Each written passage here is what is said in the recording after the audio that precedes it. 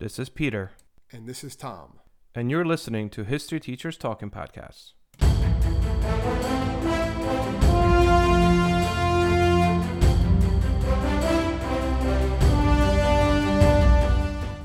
All right, this is Peter Zablocki and Thomas Reska, and welcome back to the show. I guess today we're talking about Captain America, and not that Captain America, different Captain America.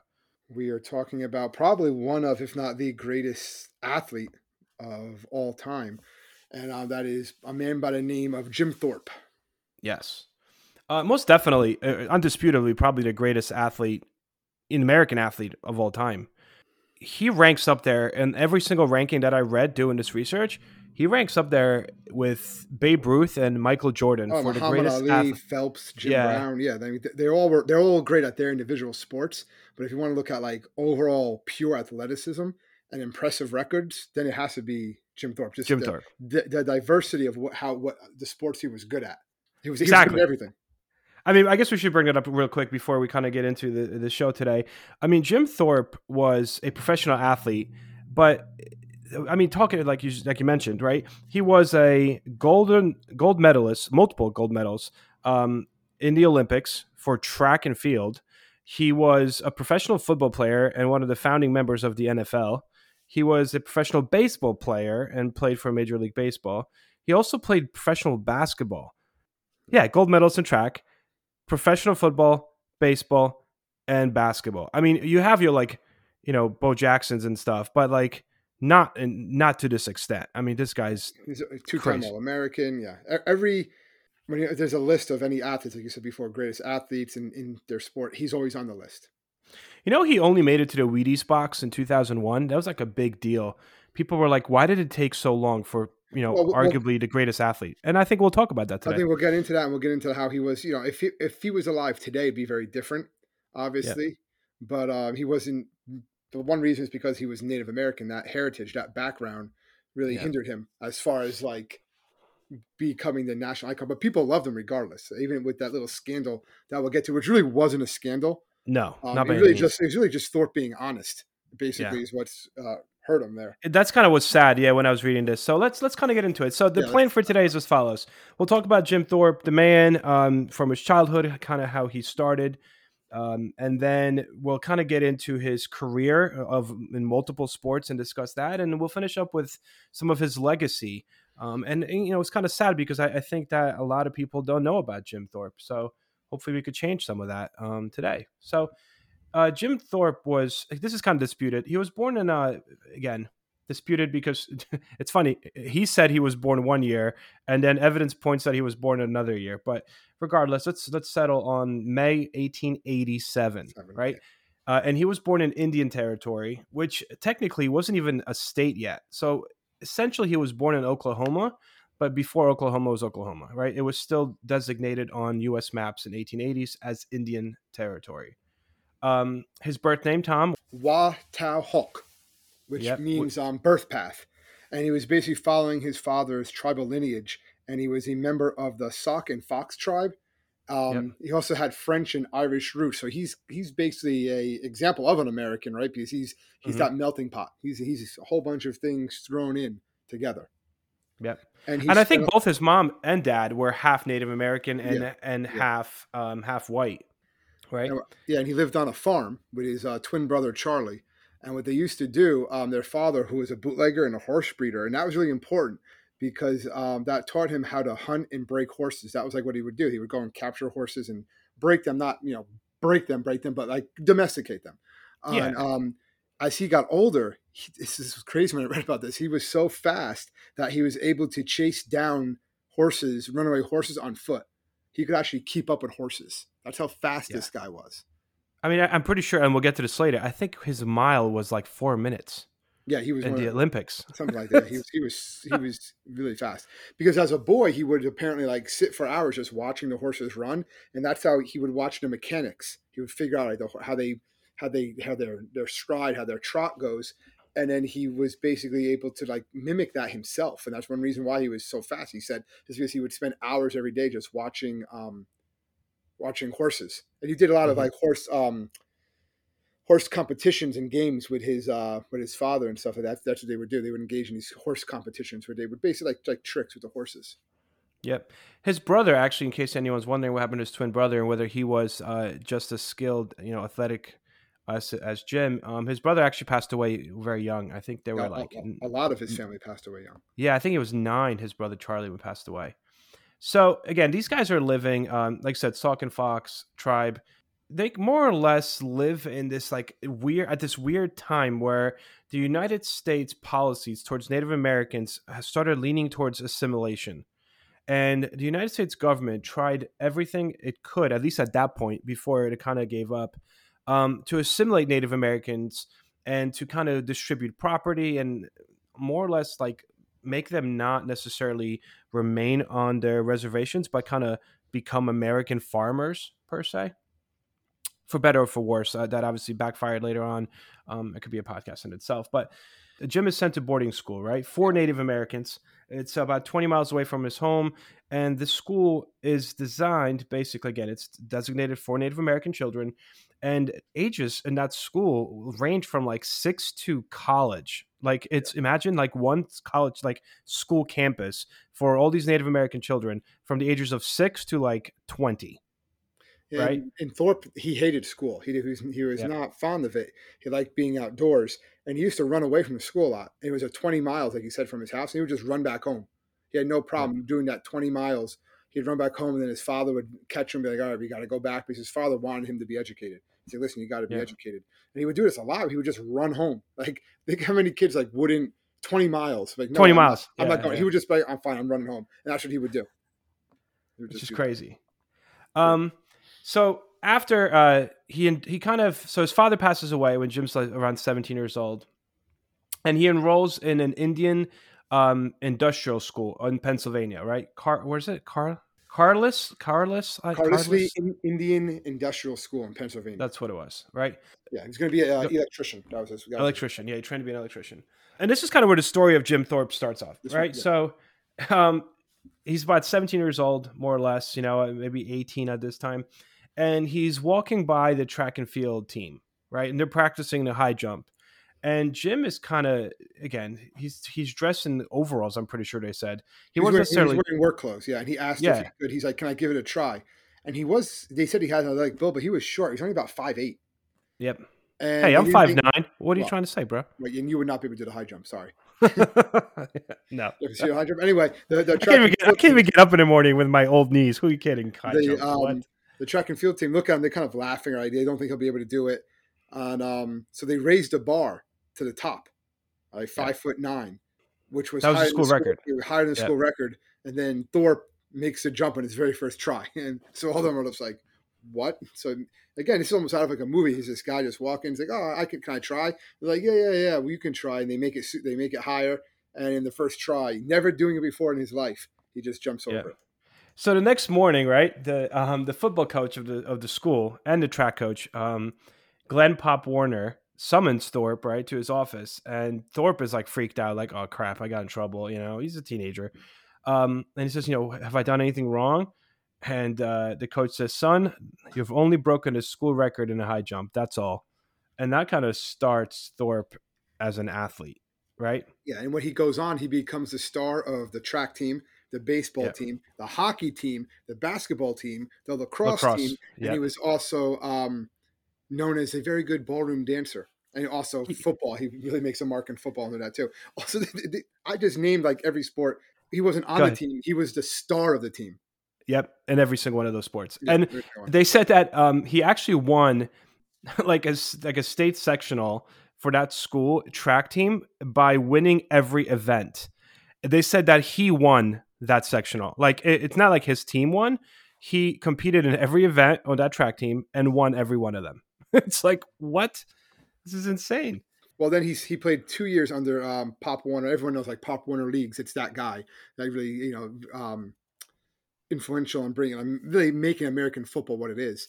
But he played 2 years for football, and he played halfback. He was a place kicker. He was a punter and a defender. And this is college, right? This is college. Yeah. And when he was there, his team only lost 2 games. Yep. And in both seasons, he was named an All-American. And the big thing about that is that back then, the NCAA, which was only a few years old, they didn't really keep track of stats the way that they do today.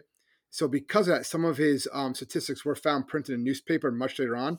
And they had him rushing for, in 1912, over 1,800 yards. But the final 2 games were missing. In those final 2 games, they think he probably easily crossed a 200-yard barrier. And that would make him the first ever 2,000-yard rusher in football.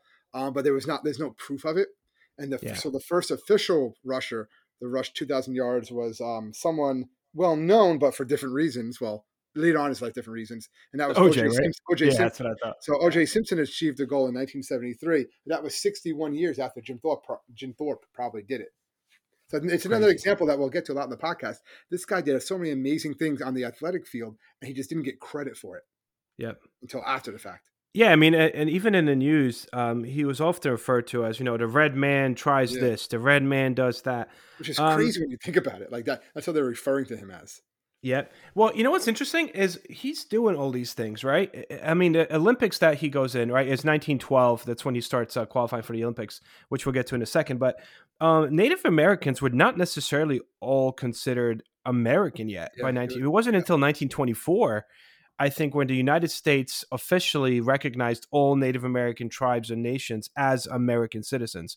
So a lot of people back then consider him, like, when he did make the Olympic team for the United States, they're like, well, is he really American? Which is insane. This guy is a Native American. Like, he is the American. And the world was like, well, is he really American? Is this red man really American? That's what they refer to him as, which is crazy.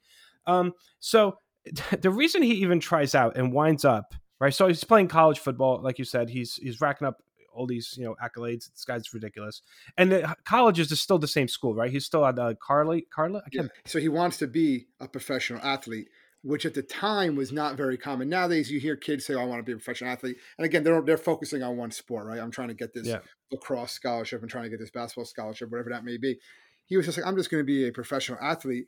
And we had a girlfriend at the time, and that's a funny story. And the family's like, "You're not marrying her because there's no way you're going to make money." So he's like, "Well, I'm going to prove to you I can make money by doing this. I am a good athlete, so I'm going to go try out for the Olympic team." Yeah, he just walked on to try the Olympic team too. He's like, "I'm going to try out 1912 Olympic team," and he easily makes it. They're like, "Yeah, you're on the team." That's but this is the funny part about it. So he tries out his Olympic team to basically, like you said, impress his girlfriend and her parents. That's all. Like, there's no other reason. And he shows up to these trials, and he's never thrown javelin before, right? And we're talking these are the best of the best athletes in the United States who have trained for this. For years to try to make this team. Thorpe just shows up. He's like, "All right, let me try this." Yeah, so they give him this javelin, right? And no one tells him, again, this is kind of the whole racist part going on with him being Native American, but no one tells him that you get a running start with a javelin. They just like hand it to him and they're laughing. Ha ha, yeah, go ahead, And so he takes this javelin and he's like, what do I got to do? Just throw it? And they're like, yeah. So he throws it without any running start and takes second place out of the best javelin throwers in the nation, right? Second place first time he's doing it, right? Without any running start whatsoever. So he literally, and besides that, for when he was trying out, he did a 100-meter dash, 200-meter mile, hurdles. I mean, he rocked it. And as you said, they're like, all right, like, you're on the team. Some of the times here, I found some of his times. These were not, I don't think these were necessarily his best times. These are just some of the ones that they were talked about. Basically, he could run the 100-yard dash in 10 seconds flat, the 220-yard dash in 21.8 seconds. He could run the mile in 4 minutes, 35 seconds. Yeah, so it was like 4 miles. 4 minutes. He could do the 120-yard high hurdles in 15 seconds. He could long jump 23 feet 6 inches. He could high jump 6 feet 5 inches, pole vault 11 feet, shot put 47 feet, throw the javelin 163 feet, and throw the discus 136 feet. This is all just like showing up. Yeah. And we should also mention the fact that wasn't even his like number one sport. He was a football player. yeah. This is just what he's like. All right, he's like, I can do this. Let me just. Yeah, I'll impress my girlfriend. So yeah, this is what I have to do for the Olympics. I have to do the decathlon, the pentathlon. Fine, I'll do it. So insane. Actually, no, it's funny. Talk about trying to impress your girlfriend. I joined the high school wrestling team to try to impress a girl in high school. Yeah. And let me tell you, did that Yeah. not work out for How me? long did you stay down in high school team? Well, long enough, I guess, I mean, I did survive, and I won 2 scrimmages, and I got a free T-shirt, and then she decided to say yes to going on a date with me, and then I quit. But I'm married to her today, so all is well. You know, it all worked out. That's how it worked out. I guess that worked out. Trying to show you're a jock. Yeah, but practice was rough, man. I mean, it hurt. So God Oh, bless all those wrestlers. yes. So anyway, so I kind of, I mean, I'm not trying to put myself in the same Yeah, league I'm saying you're as trying to compare Jim Thorpe right here. So it's Jim Thorpe and Pete Zablocki, right? That's like the 1 and 2, more or less. Yeah, of course, yeah. So obviously, I'm not trying to do that. But yeah, so I mean, and a lot of these records you just mentioned, they were actually held at the Olympics as records for years until they overturned a lot of his records. Yeah, Olympic committee. But even like when you look at unofficially the records themselves, I mean, no one ran faster like his mile until 1960. He did this in 1912. Like, it's insane. He competed in 15 individual events at the 1912 Olympics, and he won 8 of them. Yeah, and he placed in the top 4 in all 10 events. So he was like right there for all of them. And he his record of, I guess, all the points of 8,413 points would stand for nearly 2 decades. Yeah. 9 Olympic gold medals on a dude that none of these were his sport. He was just like crazy athletic. He showed up. Yeah, he didn't even train for a lot of these. Probably one of the most impressive things that happened, I'm sure you heard this story about when someone stole his shoes at the Olympics. Yes. Yeah, go ahead. That's a great story. So he's getting ready to go and compete in these events. And he found out that someone stole his shoes. And he was just right before he was getting ready to go compete because he walked around barefoot a lot. That's what he liked to do. So he found a pair in the garbage, mismatched pair. They were 2 different sizes from a trash can. One of them was too big, so he put on a couple extra pairs of socks to make sure it fit better. By the way, there's a picture of this. You could Google this. There's a picture of them. He went out and he won the gold medal. Yes, with 2 different pairs of shoes on, from the garbage, different sizes from the garbage. From the garbage. So I was accustomed to. They said someone stole it. They actually said someone stole them out of like jealousy and to try to be, be racist, I guess, or prejudice against them. That's one of the stories. Well, what happened back then is all the medals were given to the athletes during the closing ceremonies of the games. That's different from now. Like after the event is over, you get them and stuff like that. So Thorpe would also receive these challenge prizes that were donated by King Gustav of Sweden and also Tsar Nicholas II of Russia, which, whole other podcast on him for the decathlon. And apparently what happened was Thorpe got it from King Gustav, said, you, sir, are the greatest athlete in the world. And then Thorpe's reply was just, thanks, King. So he was very like humble type of guy and very just like, down to the earth type of person. He didn't think of himself as what he really was, being this amazing athlete. Yeah. So he comes back, by the way, he gets the girl, FYI, one of 3, because he winds up divorcing her events. She actually divorces him because she says that he is so busy and never home, and she divorces him later on. But he comes home to like a ticker tape parade on Broadway. I mean, he was popular. Yeah. He was, I mean, again, 9 gold medals. It's insane, right? All around champion, right? At the Olympic Games. By the way, these were the Olympic Games in Sweden in September of 1912, FYI. He comes back, and then, you want to get to the controversy? Well, basically, what the controversy is, there was a lot of strict rules back then about amateurs. If you're in the Olympics, you're an amateur. That's the whole idea, right? You're not a pro athlete. This is different. If these were the rules, you would never have the dream team for like 92. That would be a cool podcast too, by the way. Yeah, we should do that. Okay, go. At some point, yeah, because we're sport guys now. No, anyway, right. Anyway, it was basically you couldn't receive money or any type what you were doing. You could basically how to be, you had a normal job and then you did this on the side. It was to protect against professionals coming in and taking over the Olympics. So what they found out was that in late January 1913, there was a telegram. They published a story that before all of this, Thorpe played professional baseball in the East Carolina League for the Rocky Mount, North Carolina.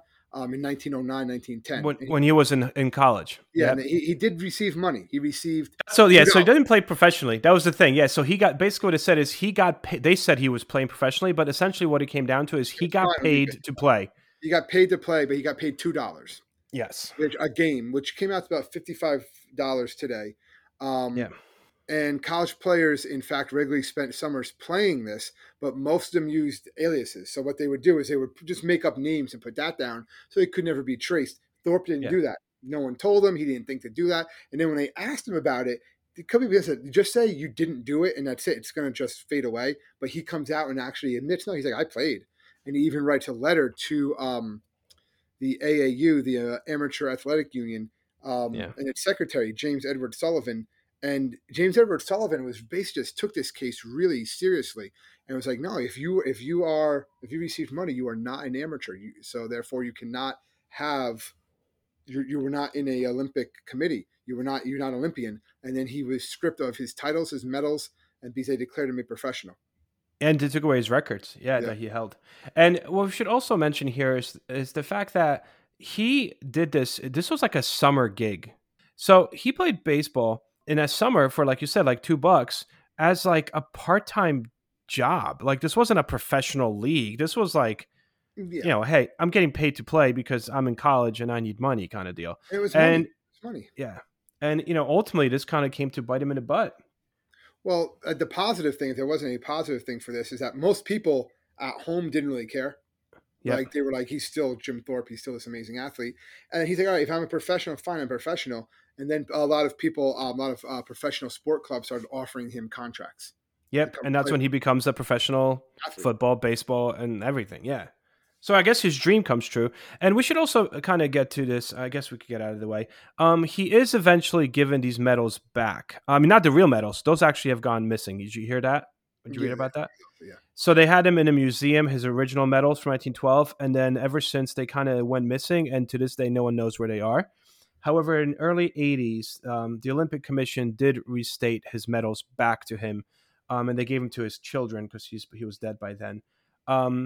And what's also kind of cool is that once they erased him from the Olympics for these 9 gold medals, and they took the second place people and made them champions, all of those people that were in second place flat out came out and said in the 20s and 30s, like, no, Jim Thorpe is the champion, not me. Like none of them accepted the fact that they were moved up to first place. They're like, this is just ridiculous. So yeah, they all stood up for him. So let's get into some of the stuff he actually did, after he came back from the Olympics. Well, he becomes a baseball free agent first. He starts playing for the St. Louis Browns. He starts playing the National League, the New York Giants, the baseball New York Giants when they were still there. I don't want to confuse you there, Peter. No, I knew that. Hey. Where do they play now? I'm Ken Harbaugh, host of Burn the Boats from Evergreen Podcasts. I interview political leaders and influencers, folks like award-winning journalist Soledad O'Brien and conservative columnist Bill Kristol about the choices they confront when failure is not an option. I won't agree with everyone I talk to, but I respect anyone who believes in something enough to risk everything for it. Because history belongs to those willing to burn the boats. Episodes are out every other week wherever you get your podcasts. Oh, I don't know. Okay. Ever heard of the San Francisco Giants? No. Are they really? Yes. Yeah. See, I didn't know that. The Dodgers used to play in Brooklyn, right? Yeah. Well, that I know. That I know from the last podcast that we. That's why the Met colors are orange and blue. The Dodgers and the Giants. Really? No. See, you learn something new every day. I think most people knew that, Peter. But yeah. Okay, whatever. Anyway, I'm sorry. Baseball free agent, you jerk.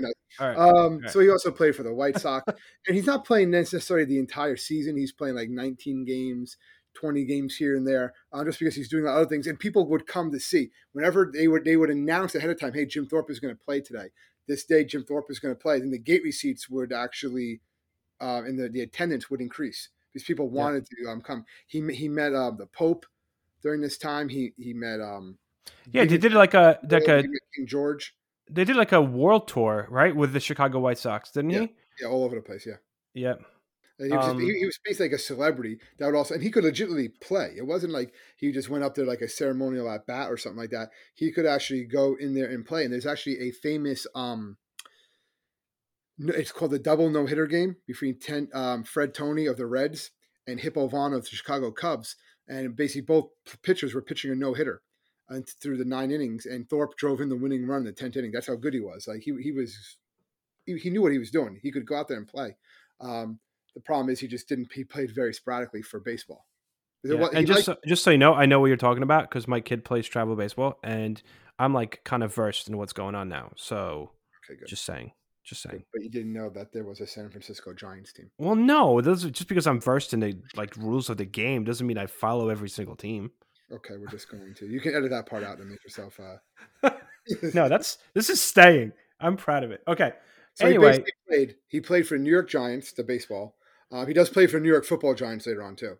The Cincinnati Reds and the Boston Braves. Yeah. And the White Sox with that tour that he does. Yeah. And then when he does, so he's doing all this in like the 1917, between like right after the Olympics. So 1912-13 up to, I would say, 1919, I think, right? Although it says that he eventually, I think it was the Boston Braves in 1919. It was like his last Major League Baseball. But then he does play in minor leagues until 1922, just for some extra cash here and there.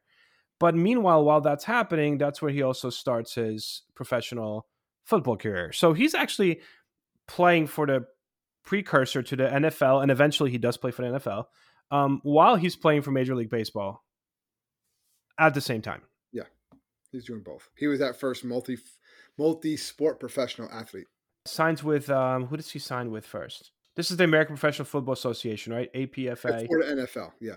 So yeah, he signed with a team Bulldogs. called the Canton Bulldogs. Yeah. Yes. And they win. He led them to championships in 1916, 17, and 19. He won the championship. Yeah. And then this American Professional Football Association, the APFA, becomes the National Football League, which we know today as the NFL, 2 years into like its existence. And actually, Thorpe is nominated as the first president. The first president only served one season as their president, but technically Jim Thorpe, if that's kind of one of those Jeopardy Trivia Pursuit questions, who was the first president of the NFL, and it was Jim Thorpe, and it makes sense. Yep. And then once it became the NFL, then he as president, he still continued playing. Right, he continued playing for the Bulldogs because they were one of the original 14 teams that formed the American Professional Football Association and eventually the NFL. And then after that, where did he play after that? I felt like he played in a couple teams in the NFL. He did play for he played for the Bulldogs. He played for a team called the Orang Indians. He played, also the Cleveland Indians he played for. Wasn't it that was like an old Native American team, right? Yeah, he played for NFL. He plays with teams the New York Giants and the Chicago Cardinals also. Yeah. So a lot of the teams shift and change over time, but these are the ones he played for. Yeah. So it says that in NFL, he actually never managed to play for a championship team. All his championships in football came when it was still under the American Professional Football Association. He retires from professional football at the age of 41, having played 52 NFL games for 6 teams total, right, between 1920 and 1928. Imagine, he wasn't, 41? Again, I'm in my 30s. I can't get out of bed. I keep on saying that, but I'm not kidding. He was naturally gifted, but he trained a lot too. You can see some pictures, and he would train with a lot of methods that people would, I guess, use, like pulley system weights and things like that. He would tackle different types of weighted tackling dummies, and on a wire, he would chase them. So he knew what to do. Remember, this is the guy who used to study how horses ran to run faster. Yep. He also, during this time, a lot of biographers did not know this until later on, but during all this, while he's, a professional football and baseball player, he also started playing basketball in a professional basketball, in a smaller league. And essentially part of his team was the world famous Indians, right? I think it was a traveling basketball team. World famous Jim Thorpe Indians. Yeah. Yes. That's what it was. It was initially world famous Indians, and then it became Jim Thorpe's world famous Indians. Almost like I think of a Harlem Globetrotters type of thing, where they actually played. It was less comical, less. They actually played. Yeah. If you look at his later life, I guess he was kind of hurt by the thing that everyone was. Remember, he stopped playing football in 28 at the age of 41, and then in 29 is the infamous stock market crash in the United States as well as the world. It goes into. He finds it kind of hard. He struggles to provide for his family because he was so used to working sport-related jobs that he could never really hold these non-sport-related jobs for a long time. What he does do is he starts to get a job and he starts to become kind of a Hollywood star. in a way Yes. because he's so popular. So at first he's an extra in a lot of movies. He usually plays. He's being typecasted. He plays an American Indian chief in a lot of westerns. Hmm. Some other comedies, he plays himself, like a speaking part and things of that nature. He's a kicking coach and he's always like some sort of sports star. And then in 31, he sells the rights to his life story to MGM for Hmm. $1,500, Yeah. which is about $25,000 today.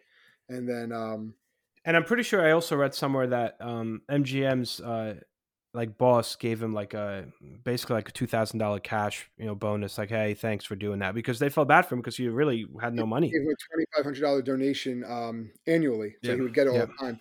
For him to be like the public head of the studio, so basically go around, talk up the studio, talk up MGM. All right, we'll Yeah. pay you $2,500 a year to do that.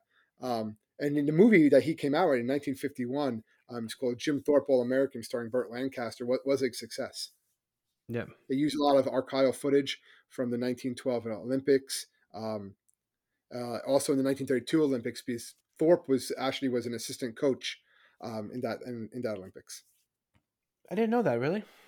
He was an assistant coach in the 1932 Olympics. So again, he was barred from competing. For his records didn't stand, but he needed money. He needed something. He did love sports. He loved that competition. They called him, by the way, around the world, he was known as Man of Bronze. Yeah, that's what he was, particularly in the United Kingdom, I believe. Yeah. Yep. I guess that was in reference to his skin color, right? That would be my Yeah, assumption. yeah. Well, yeah. I mean, again, it wasn't like a nice. Yeah. Look into it. And then things kind of start turning again. So Great Depression, and he kind of finishes the decade, right? The 30s until the 40s. He works as a construction worker. He's a bouncer and security guard. He digs ditches, and then he does join the United States Merchant Marine, but only for a short period of time. The end of World War II. But the issue here, what really starts to hinder him, is he becomes a chronic alcoholic, right? DDPs. I saw a lot of. I don't know, man. I saw a lot of conflicting stuff about that.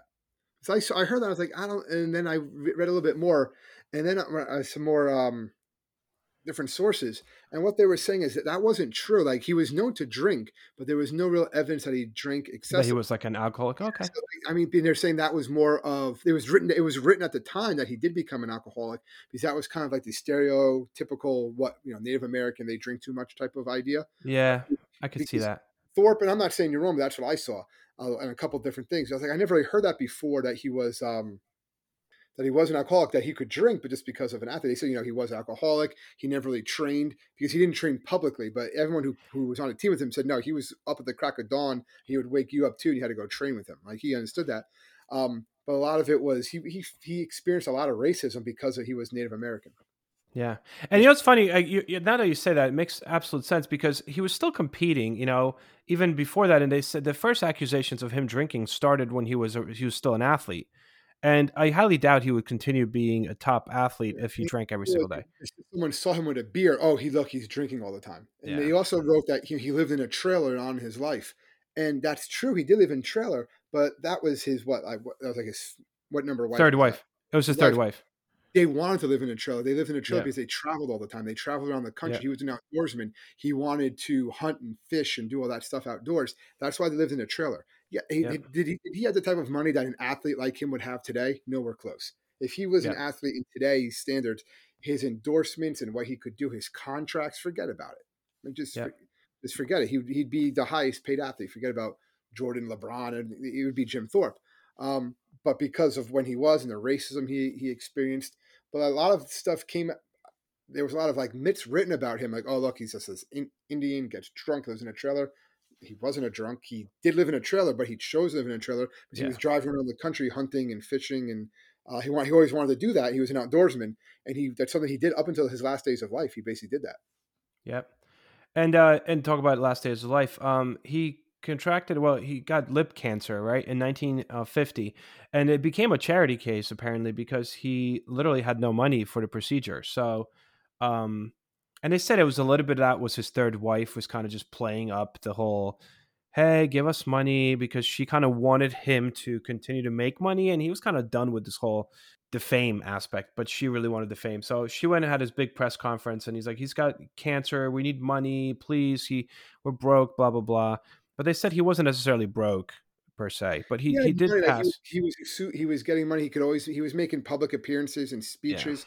He was still a famous icon. People knew who he was. His name had value. He had value as that. Could he make the type of money that he probably could have made? No. And one reason was because he didn't care. He wanted to be an outdoorsman. He's like, I did my sport stuff. I enjoyed that. Now I just want to, travel. He had the money to do that and be an That was that. outdoorsman, hunt and fish, and that was really what he wanted Yeah. to do.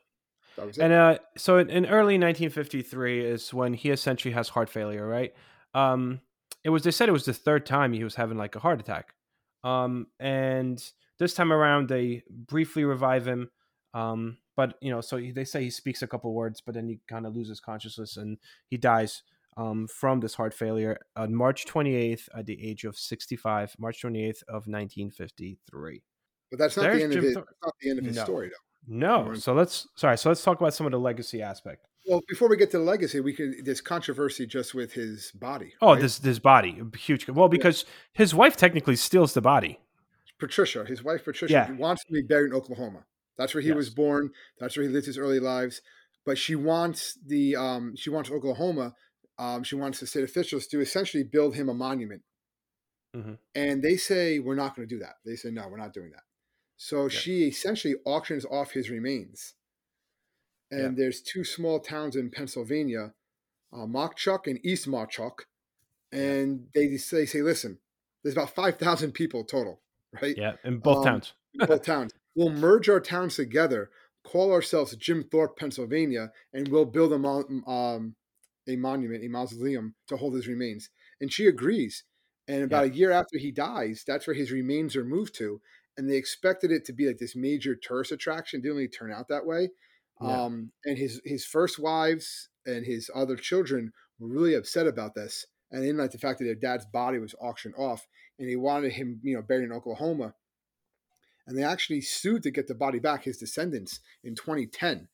And they won, but it was overturned in 2014. And the remains are still there in Jim Thorpe, Pennsylvania, which is, it's right across the border. It's a small town. I don't know if you've ever been there, Pete, or not. Well, what's interesting? Jim Thorpe was never there. Well, that's the thing I was going to say. Yeah, he was never there. And they tell you that too. That's it. They tell you that in there in Jim Thorpe, Pennsylvania. I remember I used to always go whitewater rafting there. They have a lot of whitewater rafting, paintball courses, and I would go there when I was younger. And you get on the bus, and it would be like, I guess, like the guy from the rafting place as you're driving to the rapids would give you like kind of a background Jim Thorpe, like a little history lesson. And he's been like, a lot of people think he was born here. That's what they feel now, but he was never born here, and he never even set foot once in Jim Thorpe, Pennsylvania. But here, that's where his remains are buried. They have a big statue to him and stuff like that. They're like, well, Oklahoma didn't want to honor him. We'll honor him. And some people in Oklahoma did want to honor him. There was outrage when they. Yeah, the governor said he's not, because they needed like $25,000 or something for the monument, and the governor's like, yeah, we're not spending taxpayers' money on that. So the wife's like, oh yeah, boom. Yeah, I'll go to New Jersey. I'll go to Pennsylvania. Right there. Like, wait, he was never there. It doesn't matter. They're paying me for it. So. Yeah, which is insane. So yeah, the case actually made it to the Supreme Court, but the Supreme Court refused to hear the matter. This was in 2015. You know what? We should go to Jim Thorpe, Pennsylvania. I kind of want to check this out. It's not far. Yeah, we'll go. Small town. Let's do this. So let's talk about some of his honors. You want to kind of talk about some of the honors? Like, I mean, he got a lot of them post-death, right? Besides, obviously, a town named after him. There's a town named after him. I saw that even recently, as July 2020, there's actually a petition to get a film made about Thorpe. And it's also calling upon the IOC to reinstate Thorpe as a sole winner in a lot of the events in 1912. He got his medals back, but the other people are still listed as winners in those events. Yep. And they're saying, no, that has to be overturned. That you actually have to, he should be the sole winner of every event that he won in the 1912 Olympics. So that was one thing that they're talking about. I remember in the turn of the century, in 1999, the Associated Press placed him third on the top athletes of the century, right behind Babe Ruth and Michael Jordan. And I understand that for popularity, like Babe Ruth and Michael Jordan, but I don't know if even they would probably say Thorpe was a better athlete. I think there is proof that Ruth actually said that at times when they said, "You're the greatest athlete of all time." He's like, I'm a good baseball player. I think he says that in one of his interviews or something, that Jim Thorpe, He's actually the greatest athlete he's ever known. They weren't around, they were alive at the same time. They were aware of one another. Yeah. I mean, ESPN, right? It says ranked him 7th on the list of the best North American athletes of a century of all time, I guess. But I'm curious who the first, if he's 7th, who the first 6 are. I mean, if we're talking about the best North American athletes. The first one was Jordan and Ruth. But again, like you said, I mean, Jordan dabbled a little bit in baseball, but this is, when it comes to athletics, again. And accomplishments in those sports. It's not like he just participated in them, right? He won them. He won them. Yep. So he was inducted into the Pro Football Hall of Fame in 1963. He's also in the College Football Hall of Fame. So he's a lot of those things. President Richard Nixon authorizes a proclamation April 16th, 1973 as Jim Thorpe Day, right, to recognize what he did. Again, years after his death. They put stamps on him, all right? They celebrate, Isn't there like a Jim Thorpe Award or something? It's a college football award? It's given to the best defensive back in college football every year, yeah. There's also the Thorpe Cup, which is also given to one of the best athletes in college, like overall athletes. It's named after him. He was on a $1 coin, I'm pretty sure. It was like he shared it with somebody. It wasn't like Sacagawea on one side. It was featured in 2018. Yeah. And he was on one side, and the other side was Sacagawea. Yeah. Yeah. I actually talked about Sacagawea today in class. I was doing Lewis and Clark. I was kind of checking if they were paying attention today on Zoom, my students. I was like, so Lewis and Clark and Pocahontas, when they said, out west, and I stopped and I was waiting. And not a single person corrected me. And I was like, oh my God, like I'm a failure. What is happening? So I was like, everyone unmute right now. I'm like, what did I say? And they're like, Lewis and Clark. And I'm like, Sacagawea, guys, Sacagawea. All right. Come on. Not Pocahontas. Anyway, sorry. I had to go. Teaching. A bit of a rant there, but fair enough. Well, I mean, history teachers talking, right? We are history teachers. We did teach history today. You taught history this morning. I taught history this morning. We taught history. Anyway, so what are some fun stuff about? What are some things we might have missed about Jim Thorpe? I think we got most of these. Cool we were talking a lot about him, but obviously, when we decided to do this, we were actually really excited just because of what he, accomplished, and I think he was just. I don't know how much people really know about him now. That's the problem. I don't think people really know about Jim Thorpe. Like I do remember my dad talking about Jim Thorpe when I was younger. He would be like, "Oh no, he's like these guys. He's like the best athlete of all time was Jim Thorpe." I remember my dad saying that. Yeah. To me when I was younger, and that's how kind of I became kind of like aware of him. And then obviously when I would go to Jim Thorpe, Pennsylvania, for those rafting trips, I became somewhat aware of it. But yeah, just the things that he was able to do, like I just in awe of like if he was alive today, how huge he would be. And he was a very humble person too. Yeah, they said he was extremely humble. He came back in the 1912 Olympics and everyone's cheering and saying, chanting his name. He's like, I didn't know. His quote was, "I didn't know a fella could have so many friends." Yeah, nuts. He was just like, but he did have gum. He was one of the first athletes to have gum named after him. It was his Jim Thorpe Sports King gum. Yeah, so he was put on those sorts of things. So I just saw that signed wrapper for that gum for like $1,000 on eBay. Of what, Jim Thorpe? Yeah, pretty high, right? All right. Well, so that's Jim Thorpe. How did we come up with this topic again? I think you were the one. You're like, hey, why don't we do Jim Thorpe? And I was like, oh. Anyway, all right, guys. Well, thank you so much for tuning in again, and please do not forget to subscribe wherever you do listen to this podcast. It does make it much easier for others to find our podcast. If give us some feedback, let us know what you think, or any topics you might want us to try to explore or tackle in the future. We appreciate that. Yep, absolutely. So thank you so much, guys, and until next week, enjoy. Stay safe.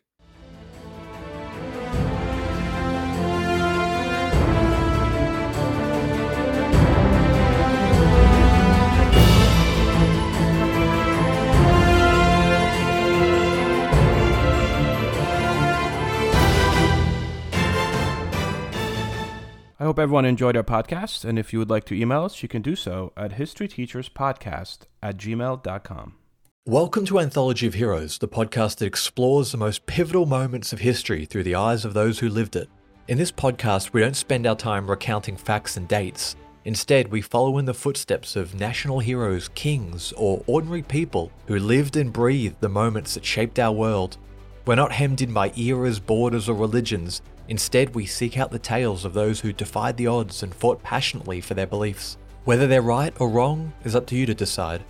From Vercingetorix's doomed rebellion against Rome, to Osceola's unshakable war against the USA, all the way up to the inspiring Sobibor concentration camp uprising in World War II, each episode is an immersive listening experience, blending music and sound effects to really draw you into the story. Our episodes go for about 45 minutes, making them perfect for your commute, and are crafted using a wealth of historical sources, which I list on our website if you want to learn more. I'm the host, Elliot Gates, and I'm thrilled to have you joining me as we uncover history's hidden gems and illuminate the faded pages of our past. Look out for the Anthology of Heroes podcast on Spotify, Apple Music, or anywhere else you get your podcasts from.